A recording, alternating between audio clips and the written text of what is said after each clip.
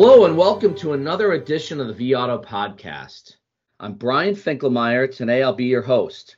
I'm really excited. We have a special guest today. We've got Mike Stanton, who is the president and CEO of NADA. Mike, welcome to our show.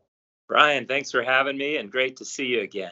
Good to see you. So we've got a lot to talk about, Mike, but let's start with just a little background on you. I remember it was over 20 years ago. You and I worked together at a regional sales office in Northern Virginia, and then you made your way to NADA to work on their used car guidebook, I remember. And now you've kind of gone from that all the way to running as the CEO of NADA. So could you talk to our listeners a little bit just about your journey at NADA? Sure. Things seem to be a lot better at Nissan than when we were there 20 years ago, thankfully. You know, times back then were pretty tough for dealers, and I think both of us were fortunate enough to meet some really fantastic franchise dealers, and they helped train us. They helped us learn the business, and I just kind of caught the bug going in and out of these dealerships and learning so much from them. Then I had an opportunity to join this great organization. I found that, you know, the factory way of moving every couple of years, and we had just had our oldest, and it was time to put down roots here in the DC area, which is where I'm from, and NADA allowed me to do that and also stay in the car business, which I love so much. So I joined in 2000 with the guidebook, and then bumped around a few different jobs in industry relations, advocating for dealers with the manufacturers. Eventually, they asked me to run the guide, which I was blessed to be able to do for a number of years. And then we decided to sell that to J.D. Power. I hear things are going very, very well over there. I went along with the sale, but couldn't wait to get back. Came back as COO a couple years ago, and then Peter Welch announced his retirement. I was fortunate enough to be tapped for the job. So, life is good. I love working for dealers. We have a great team at NADA. You never have 2 days that are the same. And it's just it's kind of a dream job representing entrepreneurs that are kind of the portrait of the American dream. Yeah. So all good from my end. Thanks. That's great, Mike. I agree with you. I think I feel like I got the bug as well. And one of the joys of working in this industry is it never feels that much like work most days, I guess we should say. So let's talk a little bit about franchise dealers. And I guess it's just been an incredible year for car dealers. And so much of this has been brought about through the difficulties of the inventory crisis has led to just enormous profitability for car dealers.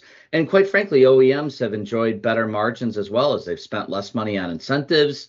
And the industry is just operating on a much, much tighter day supply than what we've ever seen in the past 25, 30 years. I mean, do you think that the OEMs are really committed to maintaining a tighter day supply? Clearly, it's going to go up from where we are today. But do you see it going back to 4.1 million new cars in dealer inventory? Well, as you know, we've always been an industry of one too many or one too few. Most often, it's just way too many. I mean, obviously, it depends on the manufacturer and then the mix out there. So, and right now, we are way too few, as we are all aware. And I'd like to think that we've all learned some lessons. But as you know, car companies, they make money as soon as they wholesale that vehicle to dealers, and they've always over forecasted in terms of what they think they're going to sell, which is what reality is. And that's just part of the game that we love so much. There's a short-term focus. There's this pressure to hit monthly and quarterly numbers. I mean, you and I lived that, and that's not going to go away. And this is a competitive industry, and I think it's part of the reason we enjoy it so much. So hopefully we'll move, to less of a push system in the future. But, we got to remember that we're in business because of the customer, and customers benefit from competition in terms of pricing, vehicle selection, convenience, and service. And most customers don't want to order a car and wait several months. They go to the dealer because of a pressing need, or thankfully a want. They want what's exciting and new out there. But the dealer makes the deal because they got the right vehicle at the right time for the customer, and that's how they win the customer's business. So I think we're going to see a return to pre-pandemic. Like I said, hopefully we've got some lessons learned, but I just don't think we're going to be able to help ourselves. But we'll Yeah. see. So Mike, if before the pandemic, the industry was this, let's call it 65, 70-day supply, today might be 12-day supply. What's your forecast in the next 2 to 3 years of where you think we land? Well, somewhere in between. I think so. I think so. Brian, ideally, we would be somewhere in that 45 day range, and Yeah. some manufacturers will be right at that, and others will be aspiring to be right at that. My crystal ball is not any more clear than yours. I think that's right, Mike. I think that the new norm is probably somewhere in the middle. So, a couple weeks ago, there was a really interesting report published by Morgan Stanley that talked about the pressure that the franchise dealer system is going to feel from these new EV startups. So there's just been so much news about Rivian and Tesla and Lucid, some of the big names, where they have really adopted this direct-to-consumer model, and that may put some pressure on the franchise dealer system. And what's interesting, I was looking this morning, there's 12 states in the country that actually do not allow for that direct-to-consumer sales process. So I wanted to get your perspective on these new EV entrants into the industry, and where do you see that playing out with the franchise dealer system? Well, it's a good question, and it's one we get a lot here at NADA. And of course, I'm familiar with the Morgan Stanley report, and everyone's entitled to their own opinion, and there are a lot of them out there. But there's also a report at the same time from Truist Bank and from J.P. Morgan. And Truist is formerly SunTrust. Yeah. And they saw very limited downside risk to dealer growth and earnings for the foreseeable future, which is good for your business and good for for what we do here at NADA.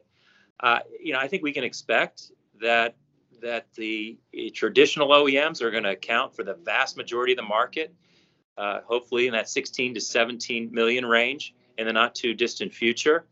And we're going to step up, and as soon as we get the product, the electric vehicles, we will become the dominant player. We just haven't had the product to date that consumers want, in that compact SUV crossover segment.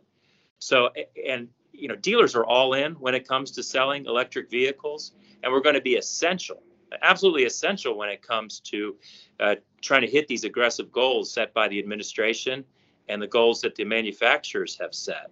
So we're going to be there, ready to sell. We're making the investments.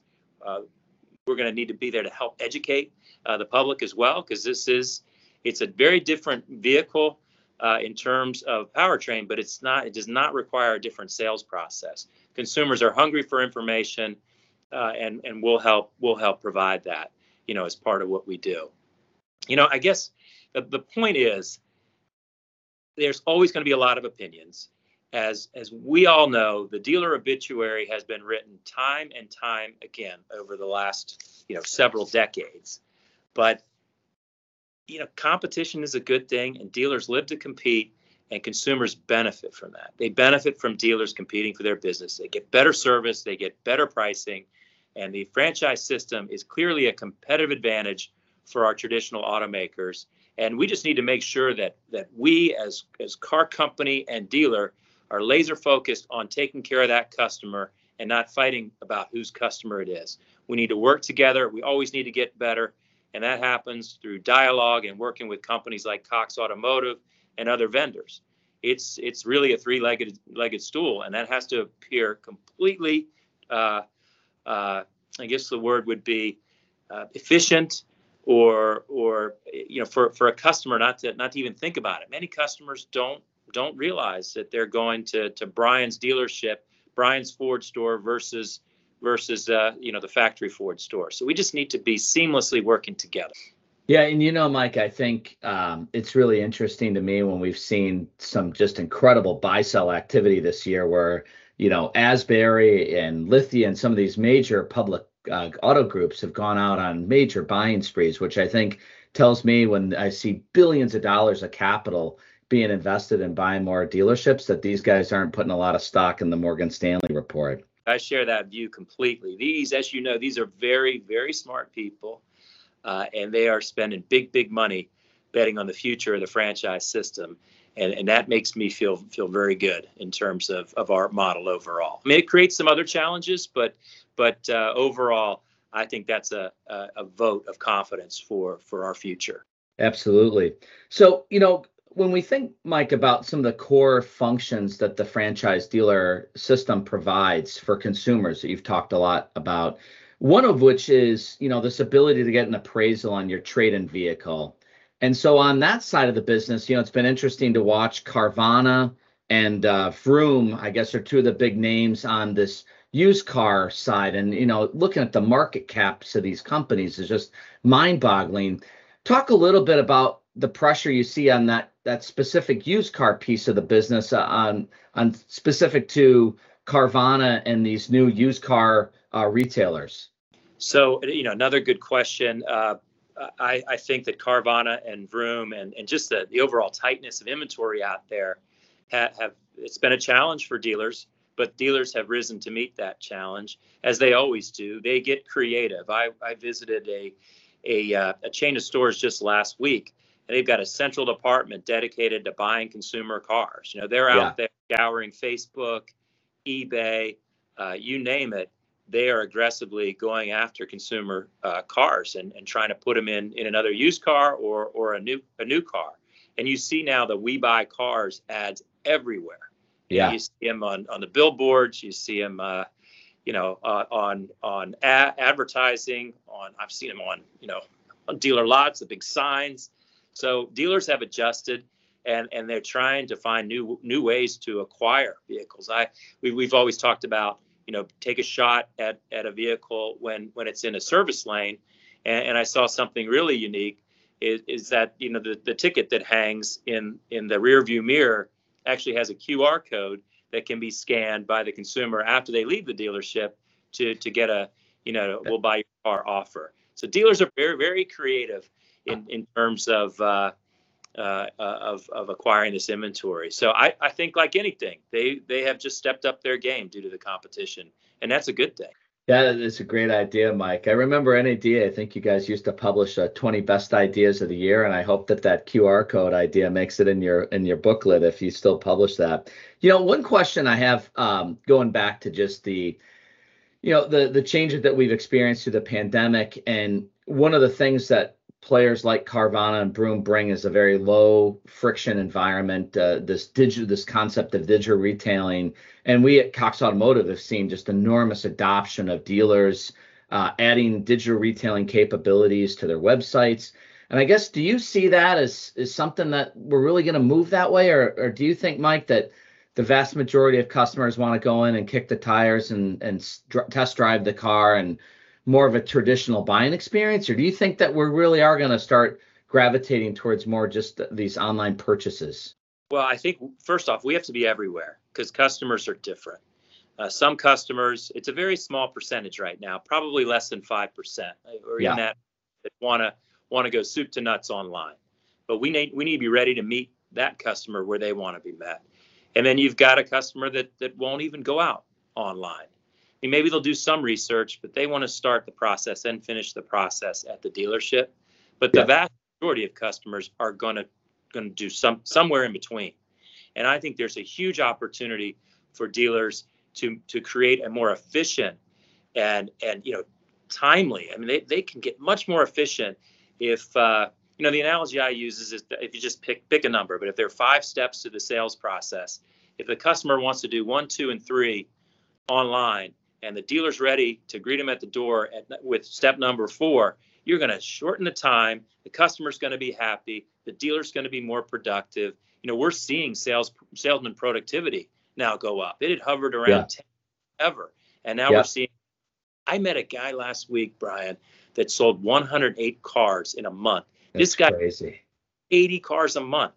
So it can be done, and dealers they'll get there. But I think the key is, again, meet the customer where they want to be met. Make sure that the dealers are kind of fully capable of all the services that are offered out there, and don't rest on your laurels right now. I mean, 2021 is a great year, but there's never a time to be complacent. Always need to innovate and get better. So speaking of 2021, and I touched on this a little bit earlier, just the enormous amount of buy sell activity. And the Kerrigan report reported about 320 buy sells in the first half of 2021, which was a huge, huge uptick. Do you see this consolidation and a lot of this M&A type activity in the car business continuing on through the upcoming year? I do, and I know Aaron does, and so does Alan Haig. I mean, I read their all the time. You look at the numbers. I think there was a rush to try and get some stuff done, certainly before the end of the year, because we don't know what's going to happen with taxes going forward. But yeah, I do see this trend continuing again, and we just talked about it. That a lot of smart people with a lot of money investing in this franchise system. So as here at NADA, we just need to make sure, and we have great relationships with the public dealer groups and with some of the larger stores. We just need to make sure that we're listening and that we're evolving to meet their needs as well. Yeah. So Mike, they're being based in just outside of Washington, D.C., and I know that one of the key functions that NADA provides is for lobbying and making sure that the voices of franchise dealers are heard on Capitol Hill. And I'm just curious, as we look out to the year ahead, what are some of the big themes that your organization will be taking to the lawmakers in Washington? What are some of those key topics that will be a conversation in the upcoming year? Yeah, I'll hit on those in just a second. But one of the things that I want to make very clear is that, our lawmakers and regulatory agencies, they have a lot on their plate. And we can never assume that they understand our business and what dealers do and the value that they add, just the jobs that are generated, the tax revenue that's generated. Yeah. So we have a constant need, and these folks turn over too, but there's a constant need to educate these lawmakers and regulatory agencies on our business model and how it all works. Yeah. I mean, believe it or not, they were talking about another cash for clunkers not too long ago. In this tight inventory environment to help, push forward the adoption of EVs. Well, that makes no sense. So it's a constant, reinforcing of what we do and how we do it and why it's important and the value that the dealers bring and that the overall industry brings to our great country. So that is ongoing. In terms of what's front and center right now, I don't want to get too technical, but LIFO is a big concern for dealers. We estimate through our 20 groups that a little over 50% of dealers have elected to account for their inventory on a last in, first out basis. And this shortage is due to no fault of the dealers. Right. This is, as you said, 12-day supply, but this is due to a major foreign trade interruption because of the pandemic. We can't get the chips, can't make the cars, we can't get them on the lot. So we have, we're optimistic about relief for dealers. We've been working it very, very hard. We've got a lot of signatures, over 90 signatures on a House letter, over 20 on a letter from the Senate, all designed to influence Treasury to do the right thing. And we've met with Treasury, and we look forward to continued engagement and hopefully some good news for dealers here in the coming weeks. So that would be number one. We've also been hard at work on these electric vehicle incentives. We need to make sure they work in the showroom. And I won't bore you with the details, but some of the things that, as they are currently written in the Build Back Better bill, just would be administrative nightmares for dealers. So we're working on that. And we also want to make sure that these incentives are available to the broadest broadest range of vehicles and as many consumers as possible, because you start putting limits on certain manufacturers or pick one versus another, a winner and a loser, and then you start to you start to narrow the customers that would actually be eligible for these incentives. You're just shooting yourself in the foot in terms of how we're going to get to the numbers that have been put out there. So that's something that we're very engaged in. Then, of course, the taxes, the overall, how are we going to pay for all of this? We want to make sure that the taxes aren't too onerous on the dealers, because that's going to affect their ability, to compete and their ability to provide jobs. So it's really LIFO right now, EV incentives, It's the potential for some tax increases. Those are front and center. But as I mentioned, it's an ongoing challenge, and one that thankfully we've got a veteran team that does an excellent job of engaging with our lawmakers. Mike, those are three fantastic examples. And just as I'm listening to you say these things, I'm like, gosh, I think car dealers that hopefully are listening to this podcast are feeling the same way I am, that I'm glad we've got people like you and your team working on that on behalf of car dealers, because those are three really important topics. So, Mike, my last question of our conversation here is, I always think of NADA, Las Vegas, kind of the Super Bowl of the automotive industry. And I know last year we had our virtual NADA, and this year, hopefully, if all things go well, we'll be able to be in person. And I just was wondering, what do we have to look forward to with the upcoming NADA event this year? Well, as you know, call it the Super Bowl, the industry event of the year. I mean, we all love that week that is NADA. Sometimes it feels like it's a month because we get so much done in 1 week. It's both exciting, but it's exhausting. But it's a chance for the industry to come together to discuss the future and learn from the best in the business. And we're an industry that thrives on relationships, and there's so much pent-up demand to get back to in-person with a face-to-face interaction. It's just Zoom's great for transactional type of conversation, but it's certainly no replacement for the in-person. So the numbers look good. The exhibit floor is sold out. Our registrations are strong. Obviously, we're watching this pandemic. I mean, we're not going to put anybody in harm's way. It's safety Sure. for dealers, for our employees, for all the participants at the convention. But we're planning to go big, big, big. We've got a welcome kickoff at the Allegiant Stadium. Thank you all. You just, Cox Automotive just signed up to be one of our big sponsors. We appreciate that. We've got Train, the band coming in. It's just going to be a blast. We're going to kick it off that way. And then I just think it's the pent-up demand, the focus on EVs. There's so much that we can learn from each other, and an NADA show is a place to do it. So I just can't wait. Mike, I share your excitement. I'm looking forward to seeing you there. And as as you said, the relationship business, and so much of the fun of this is just who you randomly bump into walking the hallways. And I certainly hope I run into you while we're there.